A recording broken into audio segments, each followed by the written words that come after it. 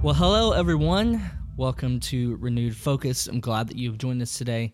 My name is Colton. I'm the associate pastor at Renewal, and I'm here, as usual, with Matthew. Hey, what's up, brother? It's good to have you back. How are you, brother? I'm good. You're good? It's good to have me back. Were you afraid?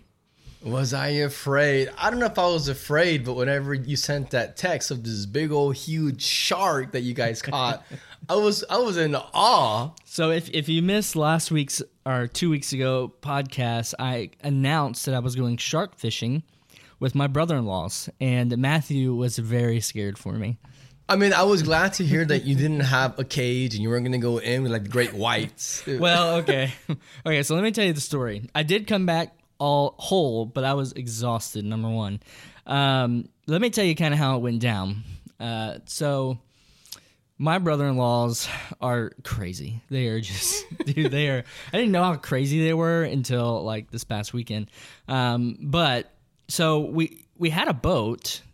Okay, so here's how it works. You have these huge shark poles, right? They're just fishing poles, but they're massive. And they're sitting on this platform. And like the bait's supposed to be like 700 yards out into the water. So you can't just throw the pole, like throw the fishing rod, like a normal fishing rod. So what you do is you take the bait and take the hook, put it in a boat. I explained this to you last time. Yes. And then you just ride the boat out there. And you drop the bait, come back. So all this is on the line that's attached. It's all to on the your line attached to the pole, fishing rod. right? Okay. But here's what happened: the boat wasn't working when we got there. No planning. Well, they planned just in case, so they brought a kayak just in case. So we had to kayak, like row In the ocean? in the ocean. Oh. And there was a tropical storm hurricane coming through the Gulf this past week. I don't know if it went to Louisiana, I think. Yeah, absolutely. But so it made the waves really high and really rough. And so I was terrified. Did you capsize it?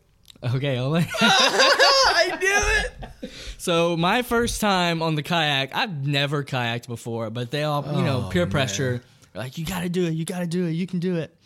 And so I get on there and I'm kayaking and I'm terrified. My heart's beating real fast. Are you by yourself? By myself in this kayak. So you have a walkie-talkie. And so there's a guy with a reel and there's a guy with a walkie-talkie. And you're just rowing. And so their job is to tell you where to go. So they say left, or right. They say left, you go left. They say right, you go right. So I get out there. How do you know when it's at 700 yards? They tell you. They say, all right, whenever you're ready, drop the bait. Oh, how do they know? Well, they can see you. So they kind of know, like, where they should go. Okay. Well, I get out there, and I'm at the last breaker. So, like, right past the last sandbar where the last waves are coming in. And this massive wave just comes. And it flips me over with the bait. And so I am dangling in the water on a kayak with a bait and hook somewhere around me. Oh my gosh. I would be so freaked out. I was freaking out. And so two of my brother-in-laws, they came out and they got me. They had to so they came out around. Yeah, they swam out to get me, bro. It was so embarrassing. They swam like 500 yards? Yeah, dude. Well, I mean, there's a couple sandbars, and so they didn't have to swim the whole time. You have to swim in between the sandbars. But Gotcha. But so they didn't swim the whole time, but they swam for a good chunk and came and got me. Yeah, and I would drown. brought me back. But I redeemed myself the next day. Now, were you wearing a life jacket? Yeah, I was wearing a life jacket. So you're being safe. Yeah, I was wearing a life jacket. I redeemed myself the next day. I did it successfully. Okay. I almost flipped at one point. There was a huge wave that came, and I was like, but I was safe. But then we caught a shark. Okay. It was kind of slow this year. Last year they caught like 8. This year we caught one shark. And it was an 11-foot hammerhead. Yeah, I saw the pic. It was amazing. Massive. And they made me reel it in. So they hook you up to this bungee thing, and then you kind of just lean back, and you start reeling. And it felt like my legs were going to break. But it was good. It was fun. So was the shark pretty strong? Yeah, dude. I felt like it was going to take me in the water. Someone had to hold on to me to make sure I didn't fly into the water. But, dude, so did they harass you for flipping the kayak? You know, they were kind. They made fun of me a little bit, but they said we've all done it. Every one of them has flipped before. So there was no like new nickname? No nickname. They Like gave me a hard Colton time. the Capsizer or something. I was pretty mad at myself too, though. But anyways, all right, that's enough about sharks. Oh, that's awesome. I'm glad you're back and in one piece, man. Yeah, it was fun, but I missed. I didn't get to gather with my home group on Sunday. So Yeah, I man. missed Then that. I went to your home group and worshiped with him, and you weren't even there. That's okay. Good. They had someone there to help them out. No, it was So, awesome. I missed that. I missed them, but I'm glad to be back. Glad to be safe, and I'm excited for this Sunday, as we will regather again. So you sent an email out today, actually. So today is Thursday. I don't know if this podcast will get posted today or tomorrow, but on Thursday you sent out an email, and so I kind of want to just walk through some of the announcements you made on there. So the first and most important is we're regathering this Sunday. Yeah, we're back. Now, just real quick, if you are not a member and didn't get that email, we're going to put it as a blog post on the website and social media pretty soon. Yeah, so you can catch it there if you pay attention to our social media. But yeah, so we're regathering this Sunday at 10 a.m. at the Hilton. We're back, man. Yeah, at the Hilton Garden Inn, which is right across from Katie's favorite restaurant, Cane's. So she's excited because there's guaranteed Cane's every Sunday. Yeah, so we'll be at the Hilton this Sunday at 10 a.m. We're just excited, man. We're very excited.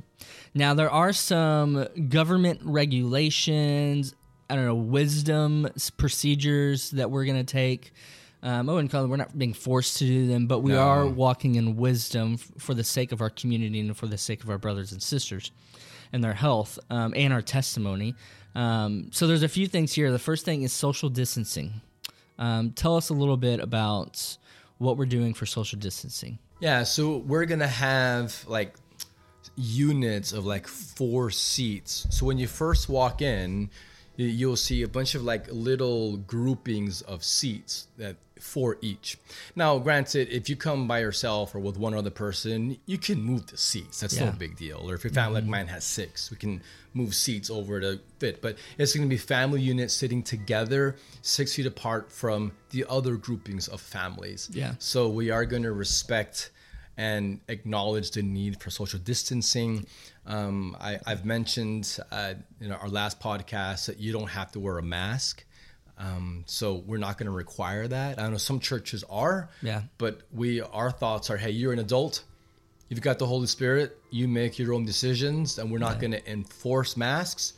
But if you want to wear one, you're free to. And I encourage you, if you want to wear, I'm going to wear one just because I feel like that I want to. And I want other people to feel comfortable wearing one if they want to wear one. So you won't be wearing one, but I'll be wearing one, and I think that will be helpful for people to kind of feel comfortable however they want to come. So I think that's good. And also on the pods, you just be noted, you can move stuff around. The seats. So if you're coming as a solo, you don't need 4 chairs, but another family has 8 people, they can grab a few chairs from your little area. Absolutely. So those are movable, and who knows what the room will look like, dude. Well, it's gonna be families grouped together a few feet apart from the other families, and so we want to keep everyone safe. And that's the other part. What about Renewal Kids? So thinking about our kids, right? I know one idea we had for the kids was, hey, bring a blanket. Yes, absolutely. And like, there's going to be this space, so in front of you, put a blanket down for your kids to play on, and so So if you have little ones, I would encourage you to either, if you sit together as a family, then you can have your whole family together and bring, as you said, a blanket and some quiet toys. I say quiet on purpose because there are some kid toys that are not quiet. So I would encourage you to bring whatever you need to keep your kids occupied. I talked to one family that they actually have 6 kids, and they're going to bring a pack and play and put that pack and play right next to them and keep their 2 little ones right there with them. Yeah. So we encourage worshiping as a family because we are a family. Yeah. We will, however, have a nursery for children 2 and under. Yeah. For those who are comfortable and want to use that, we do have it available for kids 2 and under. Yeah. And everything will be clean, disinfected. We have this incredible I don't know, disinfectant gun that's like out it's of like stock. I don't know. What is it called? I have to Google it now. I don't know, but it's pretty legit. It's our disinfecting gun. Yeah. So everything will be cleaned and disinfected every week before and after use, and maybe even between, during the service. And so we've got a couple people who are running that. The last thing I want to just mention here is, what about for people who they're excited we're gathering, but they're not ready yet. They want to social distance in their home and still virtual worship with us. Right. What about those people? Well, I would have two thoughts. One is, remember that we are going to have social distancing. We're not going to shake hands if you don't want to. We're not going to hug if you don't want to be hugged. And you can wear a mask. But with that said, we hope that you will come. Yeah. So we encourage you, just come. If you feel safe enough to go to the grocery store, you can come. But with that said, if there are some that are at risk and really just can't come, then we are unable to offer live streaming. We just don't have the equipment that we need or the capability. So we're not going to live stream the service, but we will, like we always have done pre-COVID-19, is we will post the video later in the week, like Wednesday or Thursday or so. We'll post the video and we'll have the audio available usually by Monday. Yeah. So if you're a family and you're not ready to gather again, then I would say Sunday morning, go through the Renewal website archives, find a sermon that you have not yet watched. Which you've done some good ones. I'm thinking back to your renewed identity sermons. Man, those were really good. And so there's some good sermons that you've done in the past that I think. Yeah, there's a lot of content on the website. So whether it's good or not, I'll let you judge that. All I'm saying is that it's there. But I would encourage you to go find a sermon that you haven't listened to in the past, or maybe like a week later, watch the most recent service. Yeah. Okay. And so your suggestion for those who aren't coming, one, we don't have live streaming. We're not going to be able to do that. The audio will be available later that day, so you can do an evening worship with your family. Or for this Sunday, watch an old sermon and then just be a week behind. Correct. Going forward. So awesome. Cool. Well, we're looking forward to the Sunday. I think it's going to be really, really good.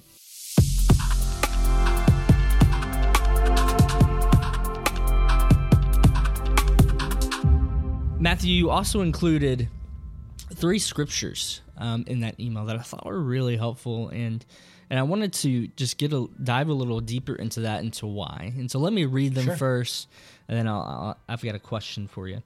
So the first one you put is from Isaiah 41:10. It says, "So do not fear, for I am with you. Do not be dismayed, for I am your God. I will strengthen you and help you. I will uphold you with my righteous right hand." And then 1 John 4:18, "There is no fear in love, but perfect love drives out fear." 2 Timothy 1:7, For God has not given us a spirit of fear, but of power and of love and of a sound mind. Those seem very strategic. So it's like I thought or planned. So just give us a little background. Why those scriptures? Like what did the Spirit lay on your heart to want to tell the Renewal folks those specific? Well, man, I was just praying earlier this morning about, okay, God, even if it's a blog post or an email, I still want to feed your people from your word. And I just had this phrase just on my mind of being a people of faith and not of fear. Man, I look around our world, Colton, and it's crazy. Mm-hmm. Like, it's unbelievable. In the last 3 months leading up to today, just think, you had the pandemic, schools shut down, churches can't gather, fear is at an all-time high. Restaurants are closed. You can't get a haircut. You can't go to the dentist, and the stores have empty shelves. It's just nuts, and so all of this fear, and then the economy is tanking, and now that we're finally coming out of this pandemic, we have all of this. How do you even describe it? Political and racial tensions. All of this division in our country. and rioting and looting and burning down police headquarters. I mean, it's hard to watch. Mm-hmm.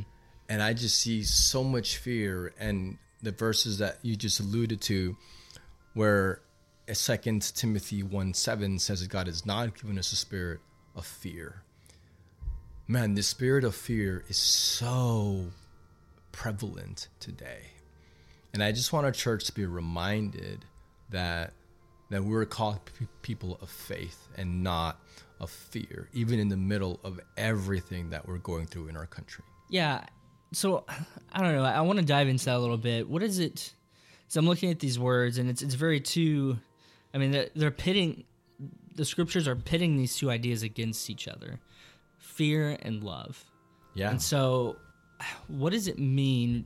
First, what does it mean for us to be... What does it look like? Let me ask that.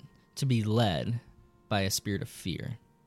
And what does it look like to be led by a spirit of love? How do we identify which one we're being led by? Does that make sense? No, yeah, that's a great question. I think it helps to go back to the beginning and to just ponder, okay, well, why is there fear?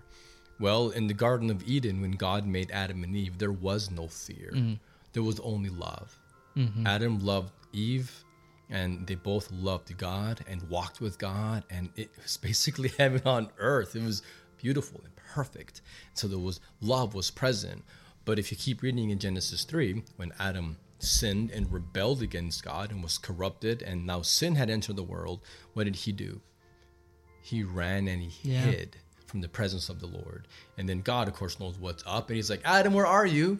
And he's like... Which is always one of my favorite passages, by the way. Because like he's not asking because there's no... It's like, where did I put the man? He's not in my pocket, you know? Yeah, like I lost him. I always love that. No, it's awesome. And so he asks, where are you? Of course he knows, but he wants a confession. Yep.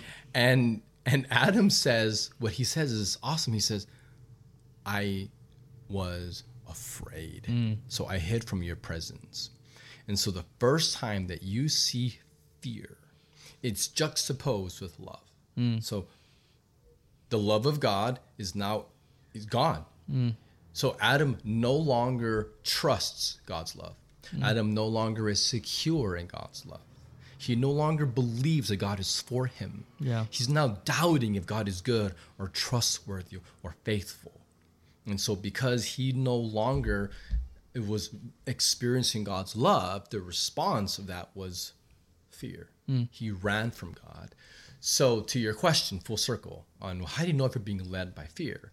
Well, if you are doubting God's sovereign purposes, if you're doubting that he has a purpose and a plan, and if you're doubting that he is good, if you don't trust him, you're going to be afraid. So what's the opposite of that? What does it look like to be led by love, the spirit of love?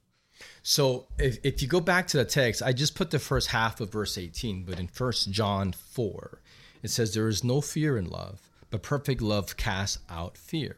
He says, for fear has to do with punishment, and whoever fears has not been perfected in love.